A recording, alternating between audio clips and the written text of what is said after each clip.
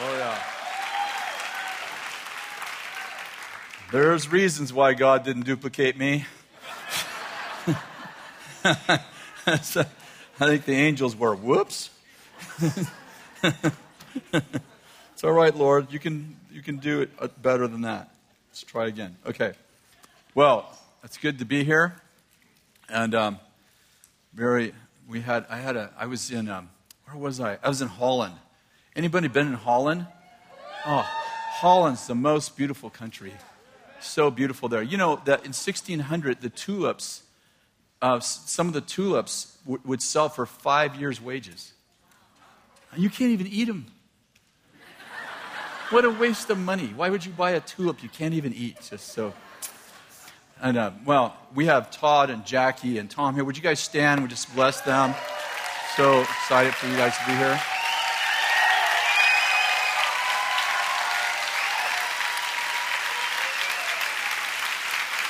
Todd's going to be sharing tonight. You're sharing tonight, right? We're excited for you to share. Better be good. Did I hit you with them? You're supposed to catch it, baby. Why don't you grab a hand? And if you're watching by Bethel TV, you can grab the hand of the person next to you if you're somebody in the room. And if you just want to date the person next to you, just squeeze their hand. It says yes, just squeeze back. Okay, this is the most exciting time for the single people, so please don't despise the day of small beginnings. Okay, let go of hands and we'll pray. Thank you, Jesus, for what you're doing here today. We bless what you're doing here today. We thank you for what you're doing here today. And Father, we pray that you would equip us for every good work in Christ. Amen. I want to talk about stewarding your gift. Stewarding your personal gift. And if you'll turn to 1 Timothy chapter 4, this will be the main text for our morning. You know, in fact, let's just read it first. Verse 12, we're going to start at verse 12. Let no one look down on your youthfulness, but rather in speech, conduct, love, faith, and purity, show yourself as an example for those who believe. Verse 14, do not neglect the spiritual gift within you, which was bestowed upon you through the prophetic utterance with the laying on of hands by the presbytery or the elders. Take pains with these things, be absorbed in them, so that your progress may be evident to everyone. Pay close attention to yourself and to your teaching. Persevere in these things, for as you do, you will ensure salvation for both yourself and for those who hear you. You know, I love this because Paul is talking to Timothy about taking an account for his ability. How many of you know accountability is an account for your ability? That's why it's called accountability. It's not account disability. I remember years ago, I had some disciples, some guys I was discipling. And by the way, how many know that Jesus never raised up Christians? He only raised up disciples. The word Christian believers were first called Christians in Antioch, and probably by their enemies and not their friends. So Jesus didn't raise up Christians. He didn't call people Christians who followed him. He called them disciples. The nature of a disciple is that what? You're disciplined. It comes from the word discipline. You have disciplined your life towards God. And so we had this group, and we read this book, really good book by a very famous person in the 1800s who used to gather, they'd gather, you know, their guys, their disciples, and they would open their meetings by confessing their sins. And so we read that book, we're like, that's what we should do, you know. And so we would go around the circle, and there was about 12 or 14 of us, and we would open by confessing the sins we committed that week. Yeah, I know. It wasn't like exciting. It was kind of like being at an AA meeting. You know, my name is Chris Vallotton, and I'm a sinner. And here's the sin. And, you know, and there was a lot of pressure to think of ones if you hadn't, because you don't want to be, everyone's confessing your sin. You're like, yeah, I haven't committed one this week. They're like, you know you're a sinner. You know, so there was a lot of pressure to come up with one. You know, it's like, if you didn't do anything wrong, at least you had a wrong thought. Like, I had a bad thought this week. It was a very bad one. I don't want to tell you what it was, but it was evil, very evil. Okay. And, you know, and it just like, it became our culture for about a year. It became our culture. And thankfully we came out of that. But, you know, I don't want to be a part of a culture where we're looking for what's wrong with one another. Like, I want to be a part of a culture where we're actually holding people accountable for the goodness, the godness, the gifts that God's given them. And I believe very much in accountability, and everybody on the front row knows that. Like, I'm very accountable myself, and I believe in, iron sharpens iron, so one man sharpens another, faith for the wounds of a friend. I believe very much in being accountable for your character. But when I go to a restaurant, I use salt, but I don't go to a restaurant because of their salt. I don't want salt to be the main meal. I don't want to create a culture out of an exception, is my point. I want a culture that when I step into the culture, I'm actually accountable for the gifts God has given me, not for the dysfunction in my life. And so, we get up every morning, and you're probably like me. We get up and we, spend about an hour getting ready for work, right? And I got up last night before before this morning. I got ready last night. I put 5 shirts out. I didn't know what color mood I'd be in, so I ironed 5 shirts, got them all ready, actually steamed them, got them all ready, got my pants, I got everything all set out, and if I'm not in a blue mood, then I might be in a gray mood. So I put a couple coats up there, tried them on, and then you might be bloated in the morning, so that might be a black. You might need black in the morning sometimes, because you can go to bed gray, but then you need black. Anybody know what I'm talking about? I spend a lot of time trying to look good, right? I mean, everybody tries to look good. And then we say things like, I don't care what people think about me. You spend an hour trying to make sure you look good. Stop. We all know it. And I'm like, and I'm good with that. And some of you are like, I didn't get ready. I'm like, we know, we smell it. Oh, that was bad. I shouldn't have said that. It's dreamy. But anyway. The point I'm trying to make is we spend an hour proactively getting ready. In my case, I thought about what I'm going to wear the next day. I get it all ready because I don't want to, at 5 o'clock in the morning, try to think of if I'm bloated or not, where that shirt is. So I'm thinking about tomorrow. I'm thinking about how I'm going to look tomorrow. Are you with me? What would happen if we spent 10 minutes every day thinking about the kingdom within us? When Paul writes to Timothy, he says, you've been given gifts. The presbytery laid hands on you, and they released gifts on you. And Tim, I want you to do something with the gifts, and I want you to be so good at doing something with what you got. I want everybody to go. Tim's progressing. Have you noticed Tim lately? I mean, his preaching gift's gotten so much better. And that thing he's got, that they told him about, that thing that he was going to do, did you notice how many people are being touched by that? And what I'm getting at is that he was being held accountable for the impartation that was released to him. And I'm saying, what would happen in your life? I don't even want to ask you this, but I bet you half the people in this room are bored. How do you get bored when God's in you? I'll tell you how you get bored. You don't pay attention to the God in you. You pay attention to what people think about you. How do I know that? Because I'm married to Kathy. That was bad. I was just being funny. And my point is that we're responsible for ourselves. In 1 Samuel 30, it's the story of the Amalekites carrying off all of David's men's wives and sons and daughters. Do you remember this? And David comes home from this battle, which they won, and all their family's gone. And it says this in verse 6, moreover, David was greatly distressed because the people spoke of stoning him. For all the people were embittered, each one because of his sons and daughters. But listen to this. But David strengthened himself in the Lord his God. That's a great title for a book. I might write that book. Strengthen yourself in the Lord. And the point I'm making is this, is that David didn't whine and cry. David strengthened himself in the Lord. I think that the two, in my experience, I've done lots and lots of deliverances, and there's 2 main reasons why I see Christians oppressed by demonic spirits. The first one is unforgiveness, and the second one is self-pity. I think self-pity is the most culturally, I think people most culturally accepted sin in the body of Christ. And there's people in here you were a victim, you were raped or you were molested, something terrible thing happened.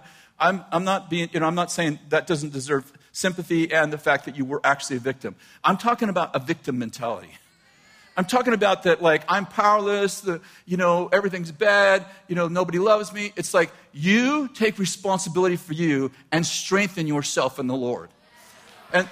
And most of us, we come to this place and we're like, wow, this place is so amazing. Well, this place was built by a man who suffered from depression and said, I'm not going to live like this anymore. And he began to carry, in those days, his prophetic words in journals, literally in binders. I would travel with him, and he had this big binder with him, and I'm like, I think it's his teaching notes, and I think he doesn't use notes. I'm like, what are those things? He's like, those are my prophecies. I read them over myself every day. And how many of you know that you attract whatever you value?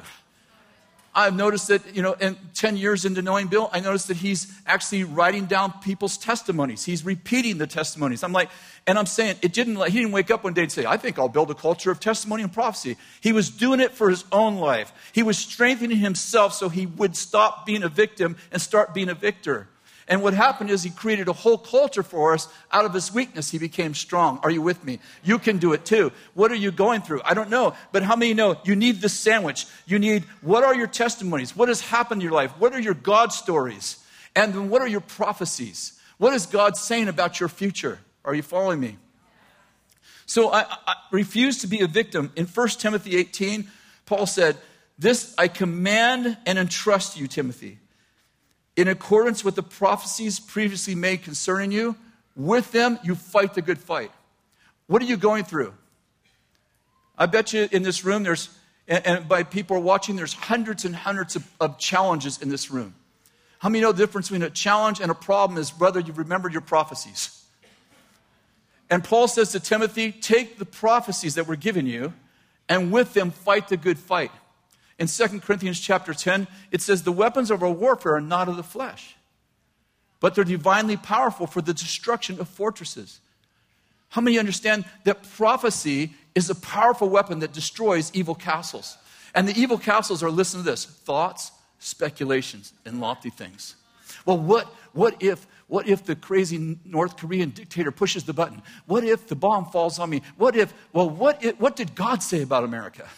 What did God say about you? In other words, when odd stuff starts to feed my mind and I start to get anxious, I say, okay, let's stop the world and let me get into the kingdom. What did God say about America? What did God say about my life? What did he say about my children? And I begin to recount the words of God. Are you with me? I fight speculation, the what ifs, with what God says. Well, what if? But what if God said? I know, it's a good word. Better than your response. That's all right. Too late. I encouraged myself in the Lord already before I came in here. Like this is the third time I've encouraged myself in the Lord already. Israel was going through a very difficult time, and they were terrified. And I love Isaiah's response. Verse 10 of chapter 41 of Isaiah. He writes this, don't be afraid, I'm with you. Don't be anxious or look around you, for I'm your God. I will strengthen you. Surely I will help you. Surely I will uphold you with my righteous right hand. Behold, all those who are angered at you will be shamed and dishonored. Those who contend with you will be as nothing, and they will perish. You will seek those who quarrel with you, and you'll not find them. Those who war against you will be nothing and non-existent. For I am the Lord your God, who upholds your right hand and says to you, don't be afraid, I will help you. Do not fear, you worm Jacob. I love that part. He calls him Jacob instead of Israel. Do not fear, you worm Jacob. You men of Israel, I will help you, declares the Lord. For your Redeemer is the Holy One of Israel. Behold, I have made you a new, sharp, threshing sludge with double edges. And you will thresh the mountains and pulverize them. And you will make the hills like chaff. And you will whittle them out, and the wind will carry them away, and the storm will scatter them. But you will rejoice in the Lord, and you will glory in the Holy One of Israel. Their enemies are surrounding them. They're terrified. And Isaiah says, I got a word for you. Here's the word. You're going to look around your enemies. You're going to be no more. You're going to even look to find them. They're going to be gone. They're going to scatter. They're going to disappear. They're going to vaporize. And everyone who contends with you is going to contend with me. And they will be nothing. They'll be put to shame. Listen, don't be afraid. I've made you like a war axe, double-edged. You're going to pulverize the mountains. He's talking about authorities, principalities, and powers. Don't worry about those guys. I've made you like a sledgehammer. You're going to break through those guys. You're going to whittle them out. The wind's going to blow them away. Stop being worried, you worm. Are you with me? Like sometimes we just need to strengthen ourselves in the Lord. Sometimes we just need to be accountable for our gifts. Sometimes we need to say to ourselves, stop being afraid. David, I love when David spoke to his soul. He's like, soul, why are you in distress? I love it. And the soul talks back and like, we're scared. It's like, trust in God. Think about God. Think about all. And David would begin to recount. And they crossed the Red Sea on dry land. They crossed the River Jordan. And he quotes these miracles of God. And he goes, if God was with them, then God's with us. We're going to make it. This is what we need to do. We need to grow up. Point 2. We receive gifts through impartation. Paul said to Timothy, something powerful. It's okay, I got it. Do not neglect the spiritual gift that was given to you through the laying on of hands of the presbytery. Take pains with these things. In other words, labor until you wake up in the morning and you're sore from the hard work. Like, take pains with these things. Make sure that you do them so that everyone sees that you're growing. Remember, he says, don't look down on youthfulness. He's not talking about like, hey, don't look down on me. I'm actually older than you. There isn't too many people who look down on my youthfulness. Maybe Bill. But anyway.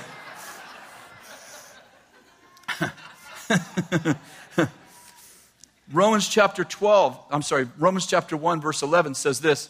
Says, I long to come to you, Paul writes to the Romans, that I might impart a spiritual gift to you, that you may be established. Think about this. Romans is probably the most theologically profound book in the entire New Testament besides the Gospels that Jesus spoke. I mean, he's about to write them 16 profound chapters. And he says this in his opening statement. I long to come to you, that I might impart a spiritual gift to you, that you may be established. The word established there is a Greek word that means can stand in the storm. Do you know what he just said? You can't stand in the storm, and when you finish this book, you still won't be able to stand. You know why? Because I haven't imparted anything to you. There are some things you can't get through the internet. There's some things you can't get on Bethel TV. You can't get it from a book. You can't get it from anything except for someone who has gifts that they can actually give to you.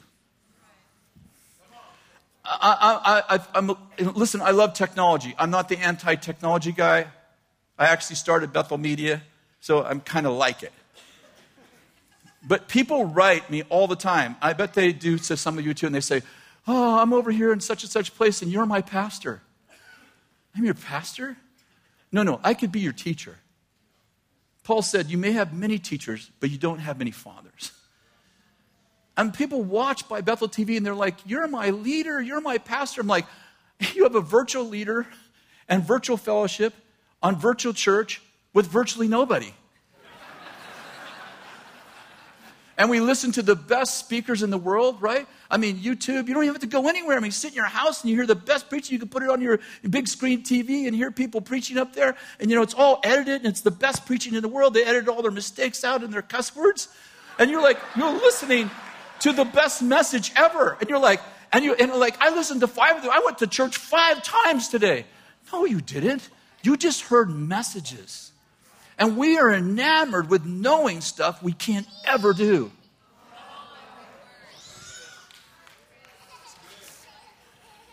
In Matthew chapter 10, Jesus said, you will receive a prophet. Help me. In the name of a prophet, you receive a prophet's reward. What is a prophet's reward? Have you ever thought of that? What is a prophet? I'd like to get a prophet's reward. I'm a prophet and I'd like to get the reward. By the way, if I have a reward, I ain't giving it to you. Just want to make that clear. Let me read you a couple more verses before I answer that question. Ephesians chapter 3, Paul writes this. For this reason, I, Paul, the prisoner of Christ Jesus for the Gentiles, if indeed you've heard of the stewardship of God's grace, listen to this, of God's grace, which he gave to me for you. Let me just repeat this line. You've heard of the stewardship of God's grace that he gave me for you. Are you with me? In other words, how many of you know what it is to steward money? Right? A bunch of you have raised your hand. You're like, I can't honestly say I know about that. We're broke all the time. I know what it is to not have money, but be a steward of it? Not really. How many of you know what it means to steward money? I mean, you may not be good at it, but you know what it means. Paul said, I'm a steward of grace, but it's not for me. I'm stewarding it for you. I'm stewarding grace for you. In Ephesians chapter 4, verse 7, why don't you turn there? I'm sorry, we have lots of scriptures this morning. I've been using the Bible more often. Verse 7, to each one of us, grace was given according to the measure of Christ's gift. Follow me. To each one of us, say it, grace was given. Oh, sorry. Try again. To each one of us, grace was given according to the measure of Christ's gift. Okay, we're going to skip down to verse 11. And he gave some as apostles, some as prophets, some as evangelists, some as pastors, and some as teachers. To do what? To equip the saints to do the work of service. To equip the saints to do the work of service. To the building up of the body of Christ. What did we receive? We received apostles, prophets, evangelists, pastors, and teachers. What did they give us? To each one of us, help me, grace was given. To each one of us, grace was given according to the measure of Christ's gift. Now, do you understand that there are 9 spiritual gifts listed in 1 Corinthians 12? We call those the gifts of the Spirit. Some people think there's only 9. I think there's a lot more, but the point is that there's 9 named. So we have gifts of the Spirit. How many understand that the fivefold gifts, the apostle, prophet, evangelist, pastor, and teacher, are not gifts of the Holy Spirit? They are gifts of Jesus. What do those gifts do? They equip the saints. Are you with me? What do they equip the saints with? What says to each one of us what? Grace was given. Okay, now, Romans 12, verse 6 says, since we have gifts that differ according to the grace given to us, let each of us exercise them according to the level of his faith. Let me say it again. Since we have gifts, everybody say gifts, that differ, everybody say differ, according to the grace, everybody say grace, given to us, let each of us exercise them according to the proportion of his faith. Are you with me? Okay, in that verse, what do we learn? We learn that we have gifts, right? And they're different according to what? Grace. And we're supposed to exercise them according to what? The proportion of our faith. Are you with me? Okay, let's go back. So if you receive a prophet, and the name of a prophet, you receive what? A prophet's reward. What is a prophet's reward? I propose to you that a prophet's reward is grace. What does grace do? It equips you. With what? Gifts. Okay, think of it this way. Let's pretend there's a soda fountain here, and there's 5 flavors. There's root beer, Coca-Cola, orange, Dr. Pepper. There's no diet. Diet's like false prophet.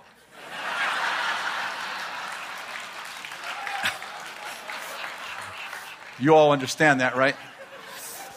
And so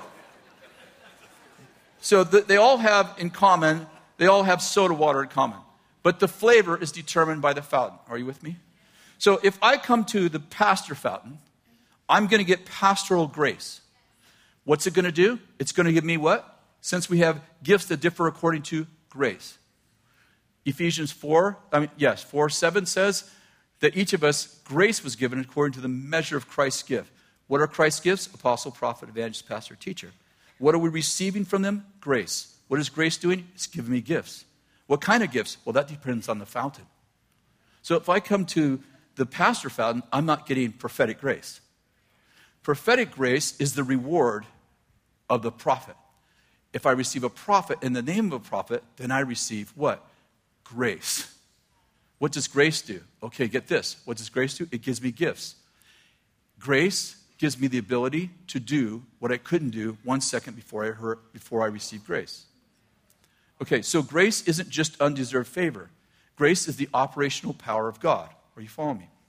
I've told this story many times. It's one of my favorite. There was a pastor brought 5 of his leaders, actually 10 of his leaders, 5 couples, to our leaders advance many years ago.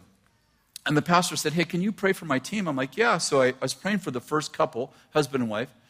And I said to the woman, the wife, I said, I see you playing guitar, writing songs, and and leading worship. And she immediately stopped me and she said, that's not me, that's my husband. My husband's the worship leader in our church. I said, lady, shut up. She said, I'm tone deaf. I said, lady, shut up. I said, you know what prophecy is? She said, I guess I don't.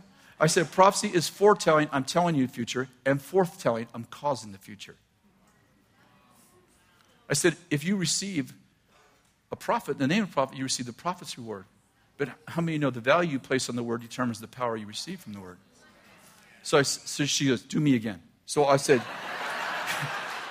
I see you playing guitar, right? It was a lot longer than this, but you get the idea. So about, 9-10 months later, right in the back, she comes up and she said, hey, do you remember me? In the aisle back there. I said, no, I don't. She said, you prophesied over me about 9 months ago. I said, I honestly don't remember. But you told me to shut up. I said, oh, I remember you.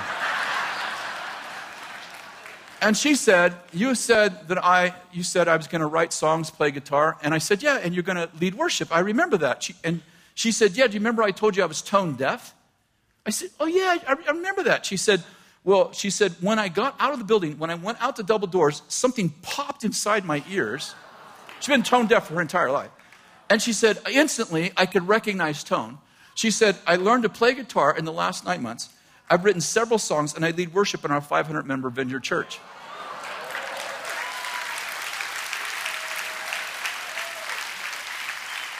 See, what's the point?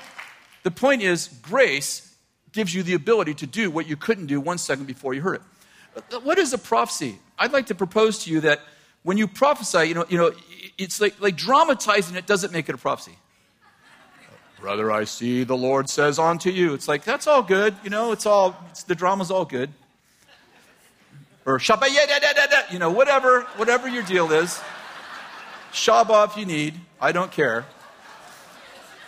But what makes a prophecy, let's say that your words are red. It's just a metaphor. Your words are red. But on the red, there's blue. See, what makes a prophecy is that there's blue on the red. The blue makes the red happen. You can say amazing things. You can even say, the Lord says. If it's not the Lord, there's no blue on the red. The blue is the ability to make the red happen. Are you following me? So what I'm getting at is this, is that Paul tells Timothy, you received gifts through impartation. Did you get it? Through impartation, you received gifts. And those gifts give you abilities. And Tim, you need to do something with what was given to you. Are you following me? Tom, come up here.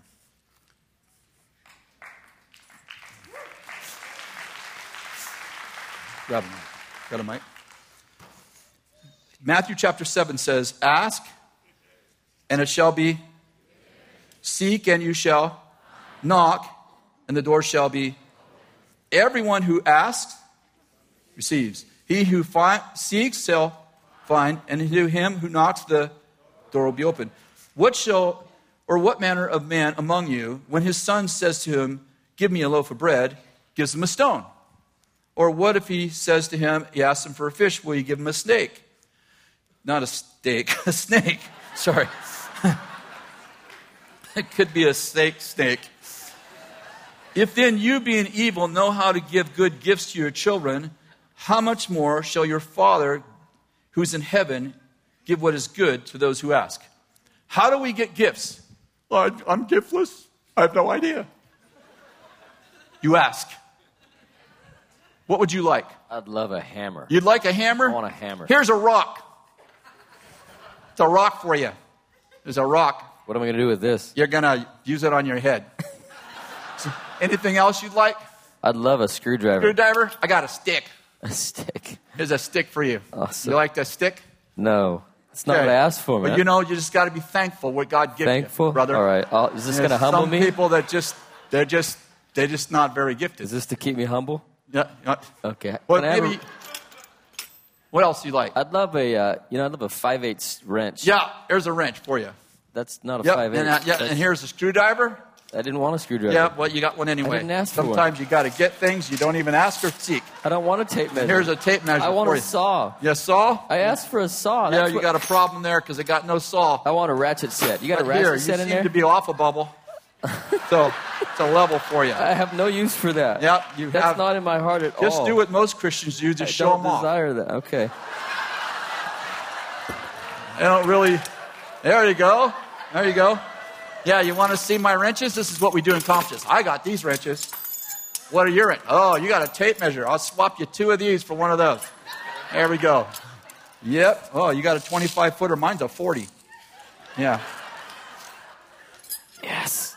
I look good. I don't know what to do with it, but I look good, right? Yeah, do I look good? That's all that matters. All that matters. When you're a Christian, you just need to show up with some just gifts. About looking good. Nobody really used them anyway, but they just, see that? Shiny things. Shiny things. I don't know what to do with it, but I can style it. You like to style. I can rock it. Can I have my tools back? Matches my Thank new you. shoes. You like? How many know, how do I get gifts? I ask for them. I want to be an apostle. I want to be a prophet. Really? Why do you want to be the guy who hands out the equipment? Wouldn't you rather... Thank you, Tom. You did great. Sort of. The apostle, prophet, evangelist, prophet, and teacher, what do? They equip the saints. How many know they hand out equipment? You're the people who actually get to do this stuff. Jesus didn't say, these signs will follow the apostles who believe. He said, these signs will follow those who believe. Well, how do I get more equipment? Do something with what you got. You know, there's this dichotomy in the Bible. You know, the gifts and callings of God are irrevocable. That's Romans 11. The gifts and callings of God are irrevocable. Now, on one hand, Paul says the gifts and callings of God are irrevocable. But then we have several other verses, like the parables, where Jesus talks about the minas and the talents. You remember that? Are you bored now? The minas and the talents. I lost you someplace out there. I know you're out there somewhere. There's a story of the mina and the talents, and the guy that had 1 talent did nothing with it. Do you remember that? And that talent went to someone who did the most with it. And what I'm getting at is this, is that when Paul writes to Timothy, he says, take the gift that you received and do something with it until your progress is evident by everyone. Like everyone notices that you're progressing. I watch our team. I really, really love the equipping part of my job. Like it's actually my favorite part of my job. And I love when people do something with what they got. I was listening to my son Jay went to a particular place last week, and he was there about 9 months ago, and he taught them all this stuff. And when he went back this last week, he was telling us in staff meeting, you know, they actually changed the building. They were building a building. They actually added 2 rooms on to do what Jay said that they needed to do. And they had posters with his quotes on them. And they were doing all this stuff with them. It's like, you know, I've spoken to crowds, 60,000 people. It's the largest crowd I ever spoke to. And I'm like, it's all good. But I'd rather speak to 50 people who value what I'm giving them and are going to do something with it. In our environment, I have lots of champions in my environment, and I love them all. The one that stands out in my mind right now is Lindsay Coyle. I love Lindsay, and I would say she's the most improved player in our environment. We had Sean Bolts come 10 times in 12 months. And the people, you know, the leaders were saying, I'd love to have Sean come to this thing, and someone else would say, what do you think about me having Sean here? And we ended up with Sean 10 times in one year. I really felt the Lord emphasize Sean's gift. You know, this incredible word of knowledge. He's calling out people's addresses and phone numbers. And I watched Lindsay. I remember having a conversation with Lindsay. That was about 2 years ago. I remember having a conversation about Lindsay about the 4th or 5th time Sean came in. And she was telling me how enamored she was by his gift and how she felt pulled into something bigger, like she was growing. And little by little, I began to hear about Lindsay on my team. And they're like, oh, Lindsay got up in front of the students today, and she called 4 of them out by name, and she had the phone number of 2 of them and the address of another. And I'm like, it wasn't one person. It was like, right, Barbara, it's like, I started hearing all these stories. So one day, this is probably the end of last year, school of ministry, so a few months ago, I came in a little bit late, and they had Lindsay come up to just demonstrate prophecy. And while I was in the room, she was like, she called, I have this name. And somebody stood up and she goes, I have 4 other names. She goes, those are the names of my children. And I have this address. That's the address we live at. I have this number. That's our phone number. And I'm standing there. I'm like, this is the first time I've experienced Lindsay. I've heard about it, but I haven't experienced it. And I'm sitting on the front row, and she's like, oh, you're here. And I'm like, keep going. So I got up on the stage with her, and I'm with her. And I'm like, so I said, we'll minister together. So she calls someone out by name, another person out by name, tells them this whole thing about their phone number, their address. And I'm like, you're a man. There's someone in here, you have glasses, and you need them for both eyes. I mean, I was so excited. Like, here's one of my daughters, my spiritual daughters, and she's growing beyond me. I'm like, how do you get more excited than that? And I'm jealous in a good way. I'm like, I told her before I got down, I said, would you put your hands on me and give me that thing? And I'm like, this is what Paul's telling Timothy about. Like, don't just get tools, build something. Do something with what God gives you. Like, be responsible to do something with what God gives you. It's not just shiny things we show one another or bring to a conference or tell other people about. It's something we're building the kingdom with. Are you with me? There's something about this responsibility that we're to take. And I remember my infamous bathtub story. Please, prophetic people, do not imagine. When Jesus walked through the wall and I had this vision of him, it's only happened once. I just tell it all the time, so it sounds like Chris has lots of visions. And the Lord told me, you're going to be a prophet to the nations.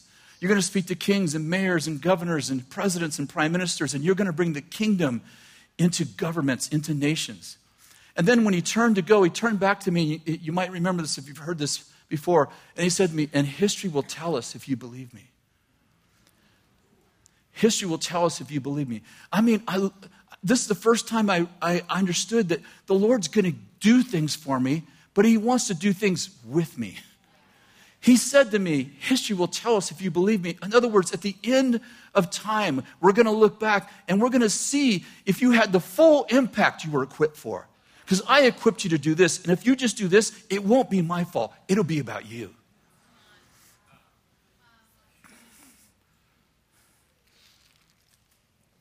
Number 4, you have to take responsibility to take care of yourself so you can take care of others. Watch over your teaching, he said to him. Watch over yourself and your teaching. For as you do, you'll ensure salvation for yourself and for those who hear you. Listen, no one else is responsible for you, only you. Pastor Bill's my leader 39 years, but how many know he doesn't know what I need? He can't look inside of me. He can't figure out I'm tired, I need rest, or I need encouragement, or I need this or that. How many know if I'm going to grow, I have to get it myself? We say to our students, and if you're a student, you've heard this already. If you do your homework so you won't get in trouble, you haven't taken ownership of your life. You've left it with us. And you're not going to grow as long as I'm an owner of your life. And by the way, I don't want ownership of you. I don't even want to rent you. What I'm getting at is this. Do your homework so you'll grow you. Walk in the room and say, I'm going to get everything I can get out of this room. Come Sunday morning, and say, this morning, I'm going to get something new. I'm going to get equipped. Something's going to be imparted. I'm in the room with someone who's gifted. It may be the person sitting next to you or the speaker who's speaking. I didn't come here to critique the message. I didn't come here to say, I didn't like that part or I don't agree with that. Just take the part you like and don't bring a little shot glass. I mean, I didn't finish that. When you come to the fountain, your faith determines how much you get. How many of you know he gives the Spirit without measure, so the measure's on your side? You can be like the widow who brought 10 jars, or you can be like the widow who brought 1,000 jars. It's not going to stop flowing until you decide to not contain it anymore. So when you come ready. Prepare your heart when you come to church. Prepare your heart when you're in the presence of a woman of God or a man of God or someone who has more than you. And sit with those people and get everything you can. I've come prepared. Just like I get up in the morning and I make sure I'm looking good on the outside, I'm prepared for the day. When I sit with a man of God, a woman of God, an elder, somebody who has something more than I do, I get lower too. I position myself in honor. Are you with me? I'm not talking about being a slave or anything like that. I'm just talking about honoring the gift on that person. I'm saying, if you honor your mother and father, you receive life. I'm like, I am casting a highway up and I'm getting underneath that Psalms 133, how good and how pleasant it is for brothers to dwell together in unity. It's like the ointment, the oil from the top. How many of you know you can be at the top of the head or the bottom of the foot and you get the same anointing if you get in line? And I'm getting in line because I'm going to receive, and I'm preparing myself to receive. I'm not here to critique the movie. I'm not here to critique the actors. There ain't no actors in here. It's just all real people with flaws and faults, and they don't get everything perfect. And you have to weed through that and go, I like that right there. I'm taking that. My heart burned when he said that. My heart burned when she prayed for me this morning. Something happened to me, and I'm going to go back, and I'm going to find out what tool I got, and I'm going to start using it. That's what I'm going to do. People sometimes say crazy stuff, you know. You've heard it too. Well, I go to that church, and they just don't feed me. Well, let me say something. If you're 6 months old, that's okay. We get you. And they should be taking care of you. But if you're 6 years old, get over yourself. I'm saying this is that I'm a victim. Like, do you have a Bible? Yes. Can you read? Yes. I'm not sure what your problem is. I mean, you go into McDonald's, you're like, I'd like to have a hamburger. Who's going to feed me? I'm like, really? Really? And I'm saying we have to get out of, someone's going to take care of me. It's your job to make sure I grow. No, I'm sorry. It's your job to make sure you grow. And by the way, it doesn't matter if you're the baby toe or the head. We need you to be fully you. Like, I'm just the baby toe. I'm insignificant. Nobody cares about me. Nobody cares about you till we cut you off. Do you know these NBA players? It's so funny to me. It's like they get turf toe and hurdy toe, and they get paid $10 million to play, and their toe hurts. I'm like, if I was playing, I say to the Lord, Lord, if you made me that good, even now, 62, I think I'm NBA-ish. I have the tenacity and the drive. And I persevere. Lord, if I had turf toe, I'd cut my toes off and I'd play with a wood foot. I'm simply saying, you don't think you're important. You're important. It doesn't matter if you're the toe or if you're the hand or you're the knee. You matter. And listen, if you don't show up, it costs someone else. Let me say this one more time. If you don't show up, somebody, maybe they don't even know it. Maybe they came hungry. Maybe they came broken. And they sat right next to you. And you were supposed to be to them the grace they needed for that moment. You were supposed to be it, but you maybe were in feel sorry for yourself mode. Or I'm bloated and I wore the wrong color. And instead of giving them what they needed, you were self-absorbed.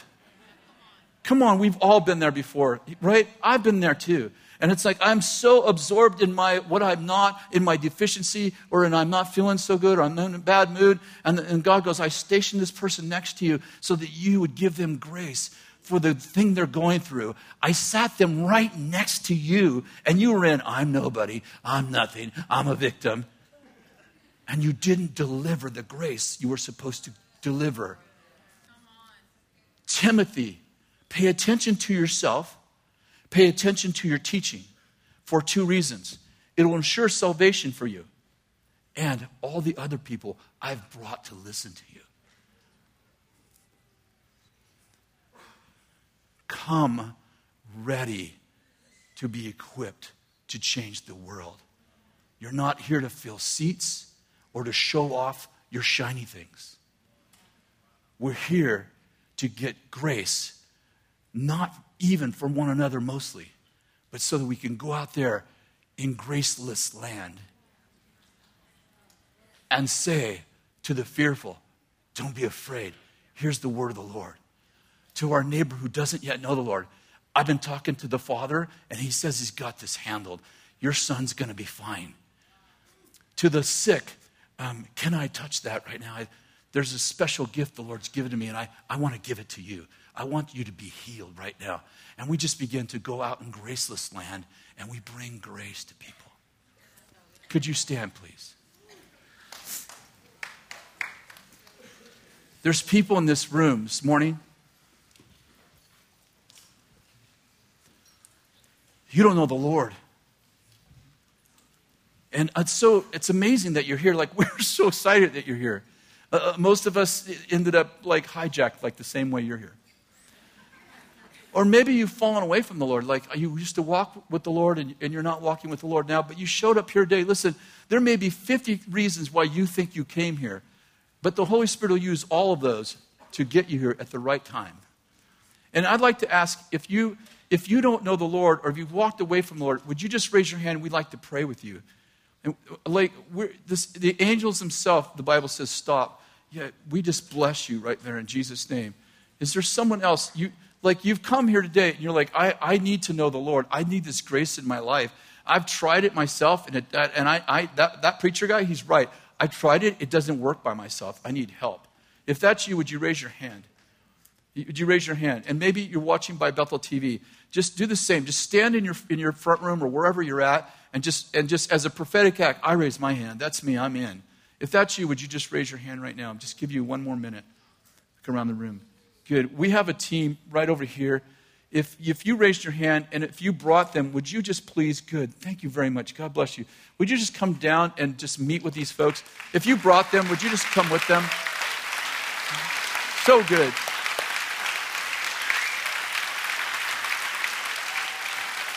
So good. Come on.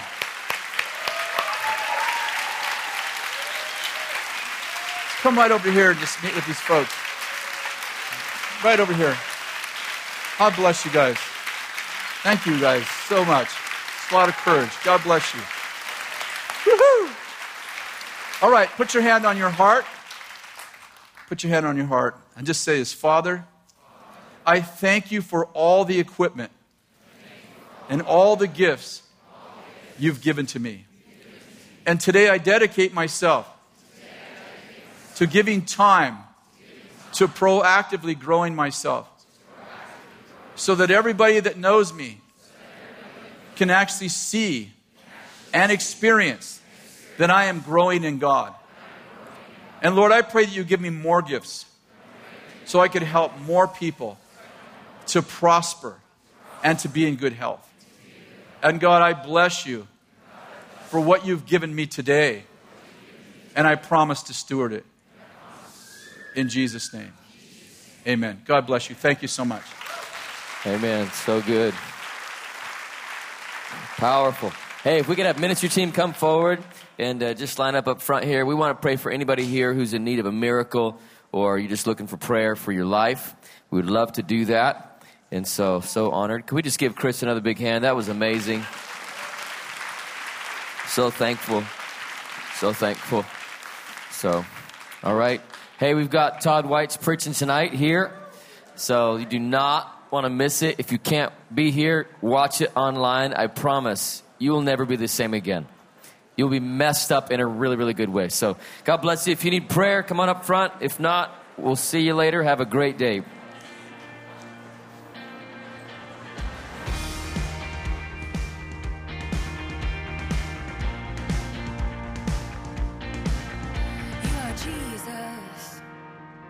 Son of God, Son of man, I call you Savior with nail-scarred hands. You will be my son.